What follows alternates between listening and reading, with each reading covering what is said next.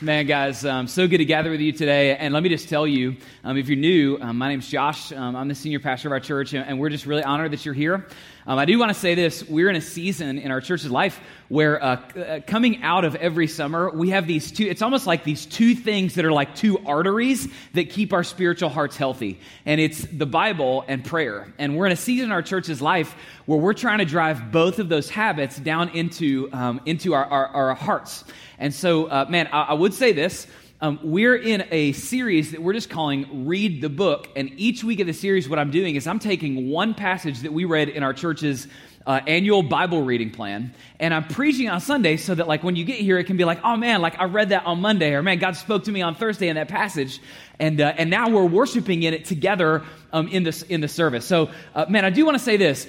My entire goal today is not for you to leave and remember like some awesome tweetable sermon quote. My goal is for you to leave and maybe for the first time in your life or for the first time in a long time, for you to take that step of getting in God's Word regularly. Here's why I say that, man. The Bible always has a fresh word in season for us. You can read a passage you've read 1,000 times before and see something you've never seen before because God is changing you into somebody you've never been before. And so, I want to get that into our life. So if you're here and you're not on our church's Bible reading plan, here's what you can do. You got permission to play with your phone right now. If you'll do this, if you can at any point in the sermon, you just text the words, read the book. Just those words, text read the book to the number 31996, and we'll shoot you our app, and then you can get a reminder every morning, here's today's Bible reading. And just from my own personal life, I'll tell you there is no habit that has changed my life more than just consistently feeding on the Word of God. And so if you're going to do anything today, if you did that, I'd feel like, all right, man, I succeeded, So there it is. I'd also say this. Coming up with the other habit that we want to like instill into our church's heart is we're in a season, we're finishing it up, that we call 21 days of prayer. And we do this 2 times in our church's life. Here's why we do it. If you guys have ever noticed before that when Jesus ascended into heaven, the first thing that he told his disciples was not go. The first thing he said was stay. And he said, man, stay so that you can receive power. And we as a church, just to shoot you straight, August and January, those are our biggest like harvest seasons as a church where we see the most people come to know God. And so what we do is right before those seasons, we have 21 days where our whole church is praying together. And what we're doing is we want to stay in before we go out. Because if we don't stay in before we go out, we don't have any power to go out with. And so this coming Wednesday, we've got our church-wide prayer and worship gathering. Columbia and Spring Hill will be together packing out this room, and we'll just ask God to pour out His Holy Spirit on our church for the season. So if you were to ask me, hey, Pastor Josh, I can only make it to one service this entire year. Which one should it be? It's this one. I think it's the most important service in our church's entire year. So that'd be amazing. I do one last note here. I do think this is funny. This week, we did a Facebook Live prayer gathering that a couple thousand of you kind of tuned into. It was really funny. There was a church member who tried to encourage me after that Facebook Live broadcast. I let you guys know that sometimes I can have like crippling anxiety around preaching. It's just kind of scary for me. And this person, they sent me a message attempting to encourage me after that Facebook Live gathering. This is a Bridge person who shall remain nameless. And their message said, hey, Josh, don't try to be witty or funny or intelligent. Just be you. I was like, oh, okay. Yeah. All right. And I was like, man, I'd like to extend them the old right hand of fellowship is what I'd like to do, but that's what they said. So, all right, well, here we go, guys. Today we're in Deuteronomy 30. Head to Deuteronomy 30. We need to move kind of quick today. And let me set this up by saying this. It's really interesting. The question that people are always trying to figure out right now in our culture is the answer to the question, what is wrong with our world? And people's answers to that question diverge radically, especially, honestly, along political lines. Don't want to get weird here. But it's really interesting. If you ask somebody from the political left, What is wrong with our nation and what's wrong with our world? Usually their answer to that question is something like, man, we have a broken system. It's issues like systemic racism or education system brokenness, poverty, social conditioning brokenness. But all of these things, the brokenness of the system, are producing the brokenness that we see in our world. Okay, that's somebody on the left. Now, if you go and ask somebody on the political right, hey, what is causing the brokenness in our world? They'll say, man, it's not a broken system. It's primarily broken families. It's the divorce rates in our nation are skyrocketing, the redefinition of marriage, the dissolution of the nuclear family. And so they'd say, man, not broken system. They'd say, man, broken family. Here's what's really interesting. When you come to the Bible says the primary issue in the world is not a broken system, it's not broken families. The Bible says broken systems and broken families arise out of broken hearts. That the root issue with this world is inside of our chest, and that there is something wrong with the human heart, and all the brokenness that we see in the world comes out of the human heart that is broken inside of our chest. Now, what this passage does, that has huge ramifications for our nation, for our world. What I would say, and you'll see this here in a few minutes, is that all of the brokenness that is happening in your life, all of your issues, your marriage issues, your parenting issues, your crippling anxiety, your addictions, all of those things have the same root cause. It's your heart. It's a heart issue. Now, here's what's really interesting. This passage in Deuteronomy 30, what it does is it's God showing us, here's how I can address that issue. You can have a new heart. If you'll just read Deuteronomy 30, you can have a new heart. So let's get into this. We'll be in Deuteronomy 30 together. I'm going to run through the first 6 verses and kind of ring them out. So if you got your Bibles, Deuteronomy 30, pick up with me in verse 1. Let's do this thing together. Here we go, verse 1. Now I'm going to point out a couple things, and here you go. So track with me. It says, and when all these things come upon you. Now let me pause. If you guys have been reading our Bible reading plan, you know that in Deuteronomy 28 and Deuteronomy 29, what God has just finished doing is he finished pronouncing what we're going to call a series of, covenant blessings and covenant curses. So God entered into an agreement with the nation of Israel, and here's what he said. He said, here's all my commands. If you do these things, you'll live. Your nation will prosper. Your families will prosper. You'll be full of joy and gladness and all that. Everything's going to go great. Okay? Covenant blessings. In the next chapter, which freaked some of you out in the Read the Book reading this week, there was a whole series of what God calls covenant curses. If you fail to obey my commands, all these terrible things will happen to you. You're going to lose your nation. You'll be scattered among all the nations of the world. You won't be prosperous. You'll be oppressed. Your families will suffer. So covenant blessings, covenant curses in Deuteronomy 28 and 29. Now here's what's really interesting. Watch this. God in Deuteronomy 30 just goes ahead and tells them, I already know what you're going to do. And he says, and he doesn't say, and if all these things come upon you. He says, and when all these things come upon you, the blessing and the curse which I have set before you. And when you call them to mind among all the nations where the Lord your God has driven you, and return to the Lord your God, you and your children, and obey his voice in all that I command you today, with all your heart, with all your soul, then the Lord your God will restore your fortunes and have compassion on you, and he will gather you again from all the peoples where the Lord your God has scattered you. If your outcasts are in the uttermost parts of the heaven, from there the Lord your God will gather you, and from there he will take you. And the Lord your God will bring you into the land that your fathers possessed, that you may possess it. Now watch this. And he will make you more prosperous and more numerous than your fathers. There are incredible blessings that are promised with obedience. And the Lord your God will, this is such an interesting phrase, watch this. He will circumcise your heart. What does that mean? That sounds real weird. He will circumcise your heart and the heart of your offspring, so that you will, this is interesting, love. That's what he says. That's what's going to be different when I circumcise your heart. You're going to love the Lord your God with all your heart and with all your soul, that you may live, okay? All right, guys, now there's so much going on here. Let me begin by explaining this. So I pointed this out to you. God is a terrible motivational speaker. What he does is he lays out all the covenant blessings and curses, and then at the end he goes, and by the way, you're not going to be able to keep any of them. You're going to fail at all of them. All the covenant curses are going to fall on you. And let me put on our Bible scholar hats for a second. He does this because of a Bible doctrine that Christians have historically called the sinful nature of man. That's where this is coming from, the sinful nature of man. Now, here's what the sinful nature means. It means that everyone everywhere is born with our default mode to sin. It's like the screensaver of your computer.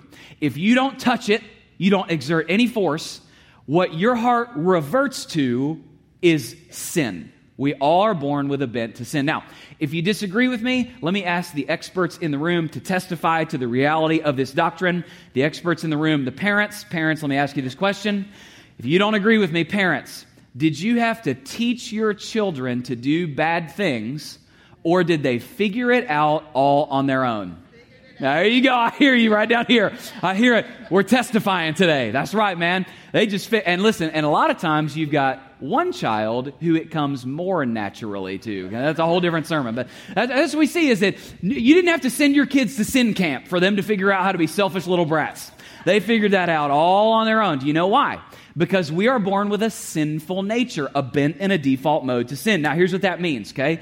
If you don't track with me, what that means is you don't even possess the ability to obey all of the commands of God.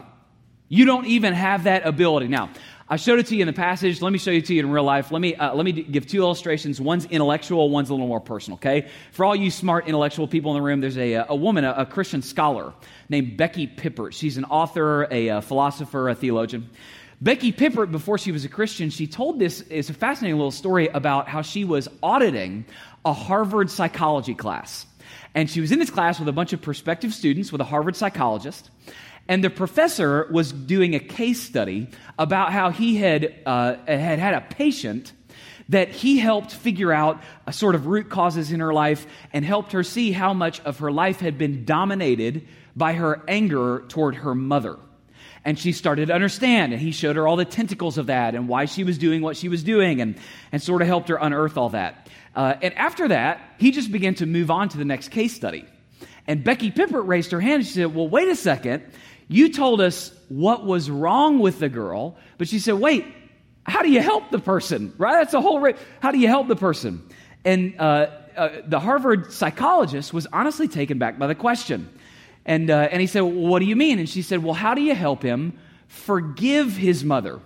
And he went on and he started explaining that, hey, psychology can show you sort of reasons of the heart, and it can unearth for you why you do what you're doing and kind of help you understand yourself. But eventually he said, to quote him, he said, there really isn't anything I can do. And then he finished with this sentence. If you guys are looking for a changed heart, you're looking in the wrong department. Now, isn't that interesting? Do you know what he was saying? Harvard psychology professor was saying, psychology can show you why you're doing what you're doing, and it can show you what you should be doing instead, but it has no power to help you do what you should be doing. That's interesting. I'll give you another one, okay? Let me make this a little more personal. In the Bible, God gave us, He boiled down everything He wants us to do into 10 rules. They're God's top 10 most important things. We call them the 10 Commandments. That's right, 10 Commandments. Now, if you are forgetting the 10 Commandments, help me out. I did this a few years ago, and this is really fun. You can do this with your kids. I'm going to do it with you. You're my kids today. Here we go. So do this with me. The 10 Commandments hand motions. This is a lot of fun. Do this with me. Everybody put up one finger. Everybody do it right now. Columbia, one finger up. Here you go. 10 Commandments hand motions. Commandment number 1. You shall have no other gods before me. God's supposed to be number 1 in your life. Okay? Now do this. Number 2, hold up 2 fingers. Commandment number 2 is you shall not make for yourself a graven image. So cut out the idols from your life. Do that right there. So isn't this fun? This is fun right here. Cut out the idols from your life. Now 3 fingers. Do this right here. 3 fingers. Looks like a W. W for words. Watch your words. You shall not take the name of the Lord your God in vain. Number 3. Commandment number 4. Look this, 4 fingers. There are 4 Sundays in a month. Commandment number 4, honor the Sabbath day by keeping it holy. Commandment number 5, this is my favorite commandment right now with 2 small children. Commandment number 5, do this. Everybody do this. Yes, sir. Yes, sir. Honor your father and mother. Yes, sir. Amen. That's my favorite one right now, okay? Commandment number 6, hold up 6 fingers. Do this. You shall not murder. You shall not murder. Okay, now, Don't do that's commandment number 6. Now, don't hold up your thumb because that'd be a 7. Okay, now wait a second. 7 can lead to 6 sometimes, but that's a whole different sermon. Here's 7, commandment number 7, hold up 7 fingers. You shall not commit adultery. There it is. Now, here's how it goes. You shall not commit adultery. That's what that is. You can explain that to your kids later. Okay, Number 8, hold up 8 fingers. Do this. In some countries, they'll cut off your pinky. If you steal something, you shall not steal. That's commandment. But wait, I lied. I do have a pinky. Commandment number 9, you shall not lie. There you go. That's it, okay? Now, commandment number 10, right here, 10 fingers, grab the head of the person in front of you. You shall not covet. There it was. That's it. Wasn't that fun? There you go. There you go. 10 commandments, hand motions. Now, that's what God did. He condensed everything He wanted us to do down to just 10 rules. That's all you got to do. Keep just these 10 rules. Now, how do you think you're doing when it comes to those 10 rules? What's really interesting is if you examine your life, what you're going to find is not a single person in this room or in Columbia has ever in their life kept even one of these 10 commandments. Let me show you this. So commandment number 1, you shall have no other gods before me. Do you realize that you have spent your entire life putting you and your interests over God and God's interests? You have loved other things more than you love God. So you've never, probably for a second in your life, kept commandment number 1. Commandment number 2, you shall not make for yourself any graven image. Have you ever done this? Have you ever said things like, man, I imagine God is like, or my God would always, or the God I believe in would never? And in that moment, do you know what you're doing is you're constructing a false God in your head instead of the God as He's revealed Himself in the Scriptures. And you have broken the second commandment. Commandment number 3, you shall not take the name of the Lord your God in vain. Man, half of y'all didn't even make it through, past the minivan without breaking that one today. Man, but here's what commandment number 3 also means. What the real meaning of commandment 3 is you shall never do anything that is not of God and attach His name to it. So what that means is that, have you ever done this? Have you ever told somebody, man, God is leading me to, and really you just made that up. Or I feel like God wants me to, or I know that God wants me to, and those weren't things that God revealed in His Word. And in that moment, what you did is you took the name of the Lord your God in vain. Commandment number 4, honor the Sabbath day by keeping it holy. Let me shoot you real straight. We track our records. We see y'all on average about 2 times a month. So I know you're not making that one, okay? Commandment number 5, honor your father and mother.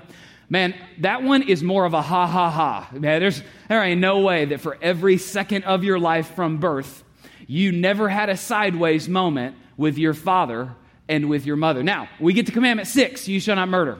Some of y'all are like, yes, I got one. That's one. But fast forward to Jesus, and Jesus said, He said, if you have ever hated your brother or sister in your heart, you failed to keep commandment number 6 at the heart level. So let me ask you this question. Have you ever had somebody in your life where your heart posture to them was such, listen, that you were glad when bad things happened to them and you were sad when good things happened to them? If so, and that is every one of us, then you are a commandment number 6 breaker at the heart level. Now, commandment number 7, you shall not commit adultery. Again, that's one. Some of you right now, you are broken at merely the suggestion or the mention of that commandment. Some of you right now, here's what Christians love to do. Christians love to take commandment number 7 and draw a line between themselves and other types of sexual sinners and say, ha, ha, ha, you're the sinful people, we're doing good over here.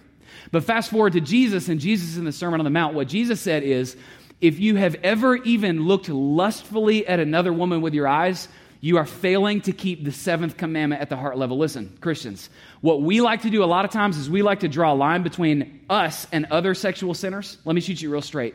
If I'm reading Jesus in my Bible right, every single person over the age of about 13 is a commandment number 7 breaker.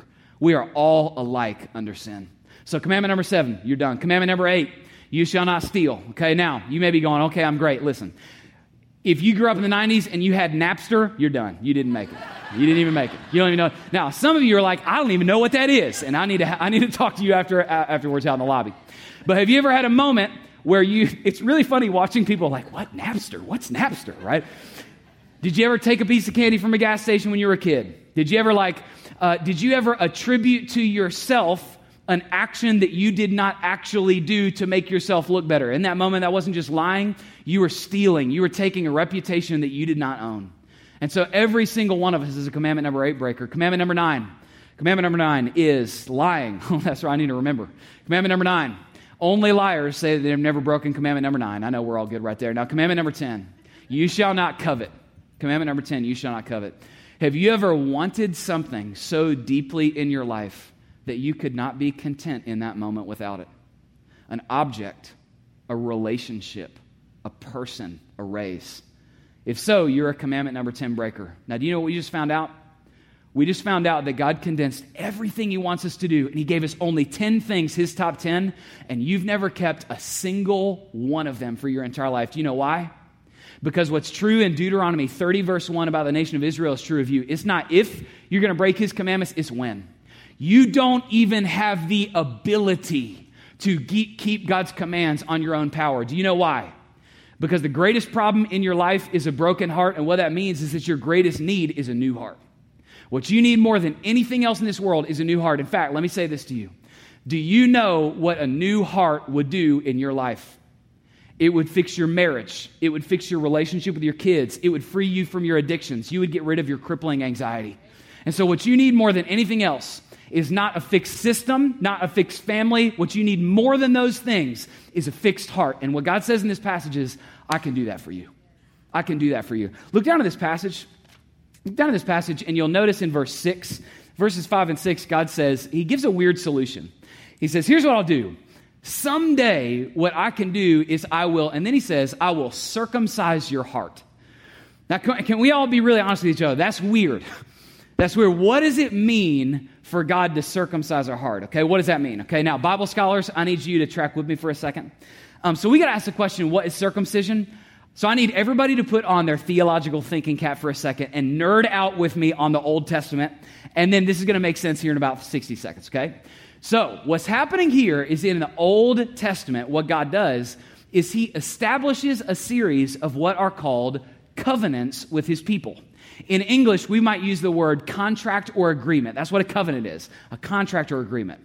And whenever in our culture, whenever we enter into a contract with somebody, we have a sign of the covenant to sort of put our name on that contract. Now, in our culture, the sign of the covenant or the contract is us actually signing the contract. That's what we do to say, I'm in, okay? That's not what they did in the Old Testament. In the Old Testament, when you entered into a contract with somebody, watch this, here's what happened. A lesser person would come to a greater person. And this greater person would be doing favors for the lesser person. And what they would do is before they entered into the contract, they would agree on all of the, watch this, the covenant blessings and covenant curses and covenant promises. The lesser and the greater would agree on those things. And then what they would do is whoever was the lesser person in the covenant is they would come and they would bring animals. They might bring a pigeon if they were poor. They might bring a slain lamb. They might bring an ox. And then they would slaughter those animals and they would line them up in an aisle. And what they would do to enter into that contract is they would walk in between the slain pieces of the animals and they would recite the covenant blessings and the covenant curses of the contract as if to say, if I break this contract, may I become like this slain animal. Now that may sound really weird to you. If we did that today, there'd be a lot fewer breach contracts. That's what they did. Okay, now watch this. We go back to the question, why circumcision? Like, why in the world does God say, I'm going to set up a contract with these people and circumcision is going to be the sign of that covenant? Okay, now here's why, okay? Guys, circumcision, it's blood. You guys remember when you were young, okay? And you started asking your Sunday school teacher, like, what's circumcision? And nobody would tell you till you were like 13. And then you were like, they do what? Are you kidding me? And they wouldn't tell you because circumcision is bloody. It's creepy, it's savage.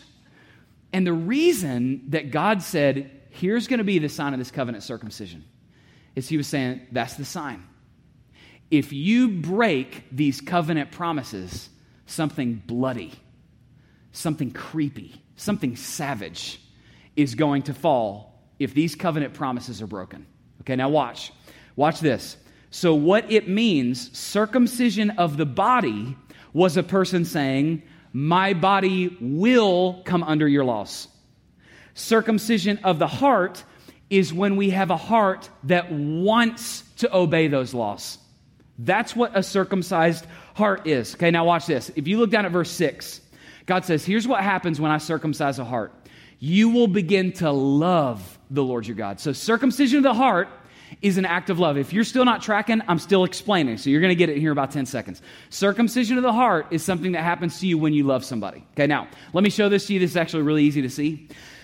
Before I had kids, like now I got 2 daughters. I got Eliana 7, Felicity 3. We're getting ready to bring home a little boy named Hudson sometime soon. That's going to happen. We're excited about it. But before I had kids, I'll be really honest, I didn't like kids.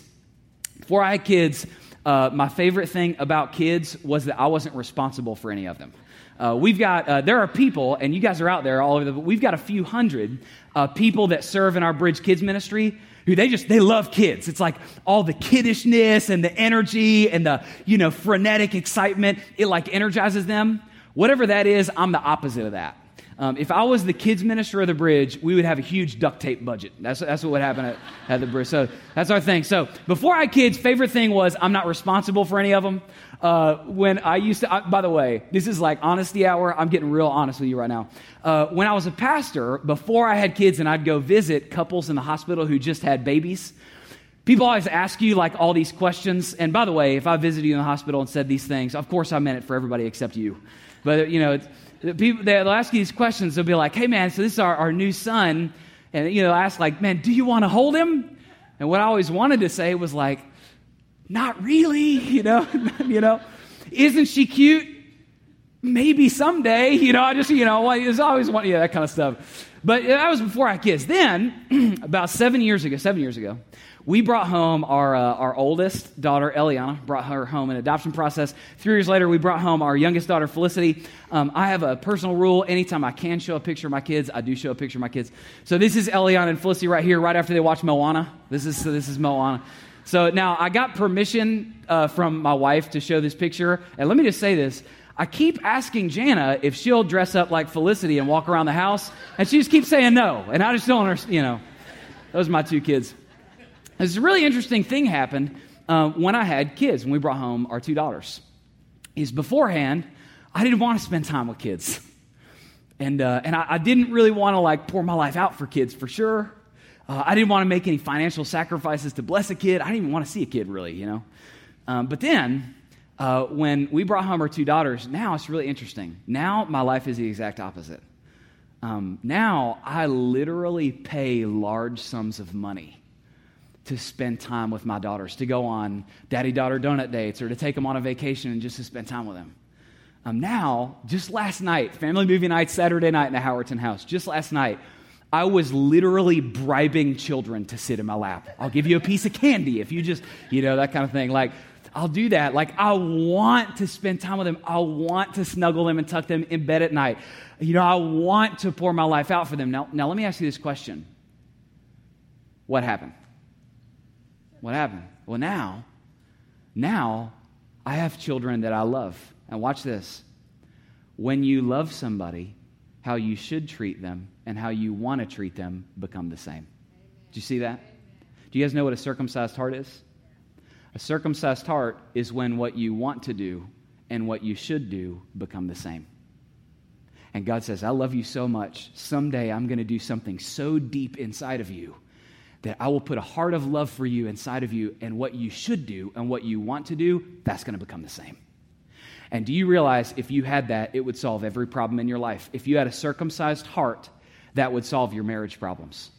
If you had a circumcised heart, you could become the parent that you've always wanted to be, but found yourself never to be able to become. A circumcised heart towards God, that would get rid of your crippling anxiety. It would free you from all of your addictions.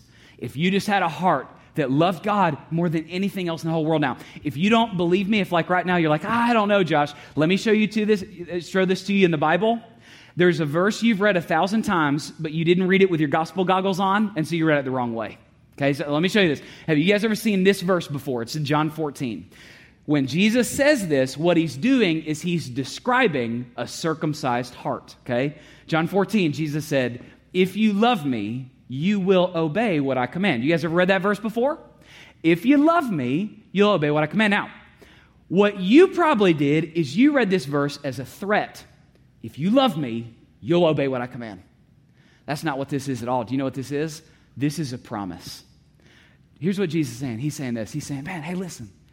If you just love me, you'll obey what I command. That's just what I want you to do. Just love me. And if you just love me, you'll obey what I command. Why? Because a circumcised heart makes what I should do become what I want to do.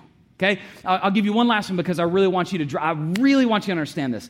So when I was in college, I was a Bible study leader at a Christian camp in Western Kentucky. There was one week where I was teaching middle school boys, and a whole group came in, and they had one student in their group that was a Japanese foreign exchange student. And this was his literal name. It's very unfortunate because he was with a group of middle school boys. His literal Japanese name was first name King, middle name Man, last name Ho. That's very unfortunate when you're with middle school boy. You're all too dignified to chuckle right there. That's what was going on, okay? And so I just called him Samuel. I was like, your name's Samuel this week. And so I was his middle school Bible study leader.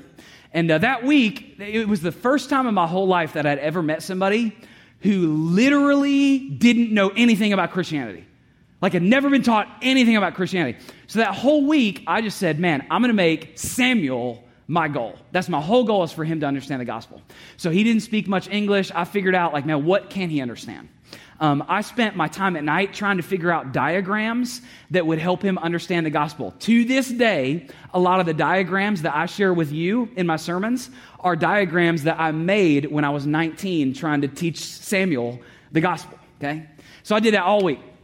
Get to the end of the week, last day of camp, I look under a tree, and there's Samuel, and he looks really emotional. And I walk up to the tree, and I said, hey, Samuel, what's wrong? And he looked at me, and he motioned like this, and he'd seen us pray. And so I said, okay, pray. And I said, you pray first. And he started to try to pray in English because he was with me. And then he broke down, and he just lapsed. It was the most beautiful prayer I've ever heard. He just lapsed into praying in his native Japanese. And he prayed, and the tears started to come. And he prayed, and then I prayed for him. And when he was done, he looked up at me, and I said, Samuel, what did you just pray? And through tear-stained cheeks and broken English, he said, I pray, this week I realize I'm a very bad man, and I need the help of Jesus. And he gave his life to Christ, okay? Now, I know, that's awesome. Now, that's not the best part of the story. That's not even the sermon illustration. So, the next day that night's the last night of camp. That night, at the end of camp, we had this big missions offering, and everybody was giving to take the gospel to another country. So we get to the end of the night, and they explain what we're doing right now is we're giving to take the gospel to another country. Here's what's interesting. That night, the first student in the entire camp, 800 kids up front, was Samuel. He marched right out of his seat to the front, opened his wallet, and gave every dollar that he had. Now, think about this. He didn't know any of the commands. No one had ever even told Samuel about the Great Commission. You're supposed to go into all the world and make disciples of all nations. He didn't know that command. No one had ever told Samuel the tithing rules. You're supposed to give 10% of your income to the mission of God. No, he didn't even know that there was a greatest commandment. You're supposed to love your neighbor as yourself. He didn't know any of the commands. He just naturally kept them anyway. Do you know why? Circumcised heart. Circumcised heart. He had a heart so full of love for the God that had just saved him that he just found himself naturally being a commandment keeper on accident. That's what happens when you have a circumcised heart. Now, the question is, how do you get it? That's what I need more than anything else. How do I get it? Okay. It's really interesting. This theme of circumcision, it runs through the entire Bible. Don't turn there. There's a really interesting verse. It's in Colossians chapter 2, where Paul says this. Listen really close to this language, okay? He says, in him also you were circumcised with a circumcision made without hands, so a circumcision of the heart, by putting off the body of the flesh, listen, by the circumcision of Christ. Now, what does that mean, the circumcision of Christ? What he means is something happened to Jesus that was so bloody and so creepy and so savage. And that circumcision causes the circumcision that can take place inside of your chest. That's what that means. That circumcision causes this circumcision. Now watch this. Some of you are like, I don't quite understand. When I was in college, I had to write a biblical backgrounds paper on crucifixion. And so I read all these first century documents that were eyewitnesses' accounts of crucifixion. Crucifixion in ancient Rome, it was so disgusting, so gory, you could never depict it even in any American movie. Forget The Passion of the Christ, it doesn't do justice to anything. Crucifixion, it was a punishment invented by the Persians, but it was perfected by the Romans. So savage, so awful. We actually have a word in our English language that comes from it. Have you guys ever heard of the word excruciating? It's the highest amount of pain in the English language. The word excruciating comes from two Latin words, ex cruciatus. It means of or from the cross. That's what excruciating means.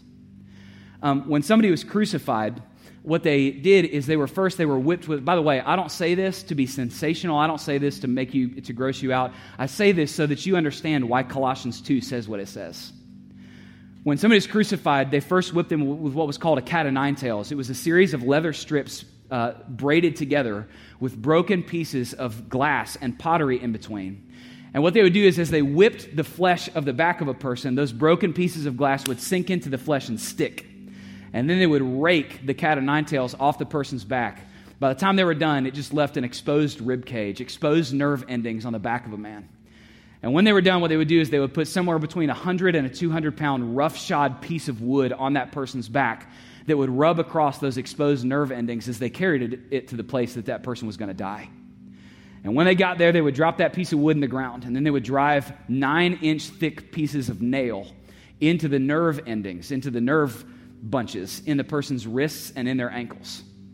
When a person was on the cross, they did not die from the beating. They didn't die from pain. What they died from is asphyxiation. The beating was so bad that their lungs would begin to fill with blood. And so on a cross, the only way that a person could breathe is they would have to pull up on those nail-pierced wrists and ankles to be able to get their larynx into a place where they could gasp a breath, and they would sink down and they begin to choke again, and they have to pull up again and gasp a breath again, and they do that over and over and over.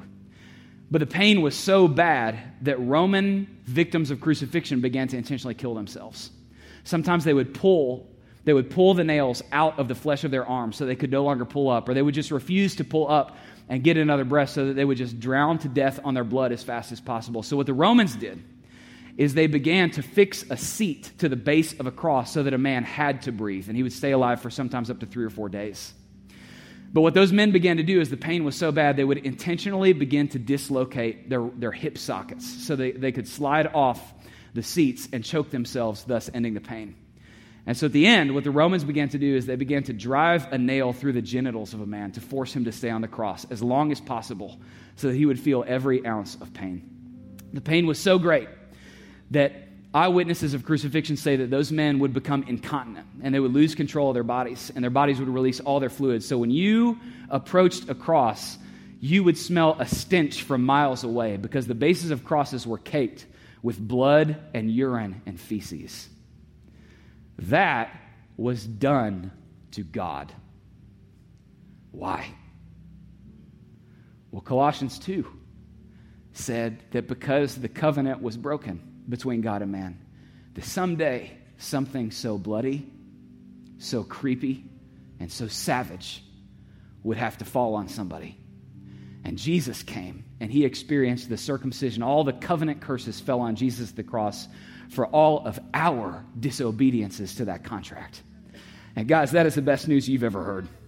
What happened in that moment is that Jesus had been cursed for my sin. Jesus had been humiliated for my sin. Jesus had been abandoned in my place. Do you guys understand? Jesus was not just cut off for me. He was cut off instead of me.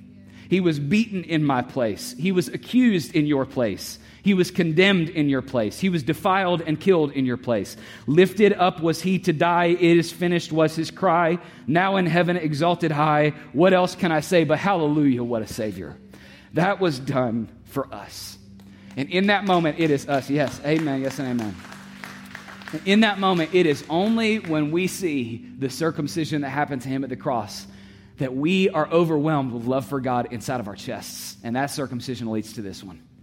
And so, man, what I want to do today is I want to pray that you become so overwhelmed with the love of God that the lyrics of the gospel become a dance in your heart and your feet begin to dance the dance of holy obedience to the Lord. And so can I pray for you? Can I just pray that right now God would plant that in your soul? And so will you pray with me, please? And so, Father, what I pray is that right now your Holy Spirit would apply the finished work of Jesus to everyone within the hearing of my voice. Father, would you wake us up to the brutal, savage, bloody, creepy reality of the Son of God being crucified for my sins. In my place, condemned, he stood. So God, as we see your love for us, would you awaken in us a great love for you that circumcises our souls and makes us people who want to walk in glad obedience to the God who loved us so much he died for us. So Father, we love you. Give us that new heart. Rip out our heart of stone and implant a feeling, loving heart of flesh. I pray it for everyone here right now as we pray and call on the name of the Lord. In the name of a crucified and risen Jesus Christ. Amen and amen.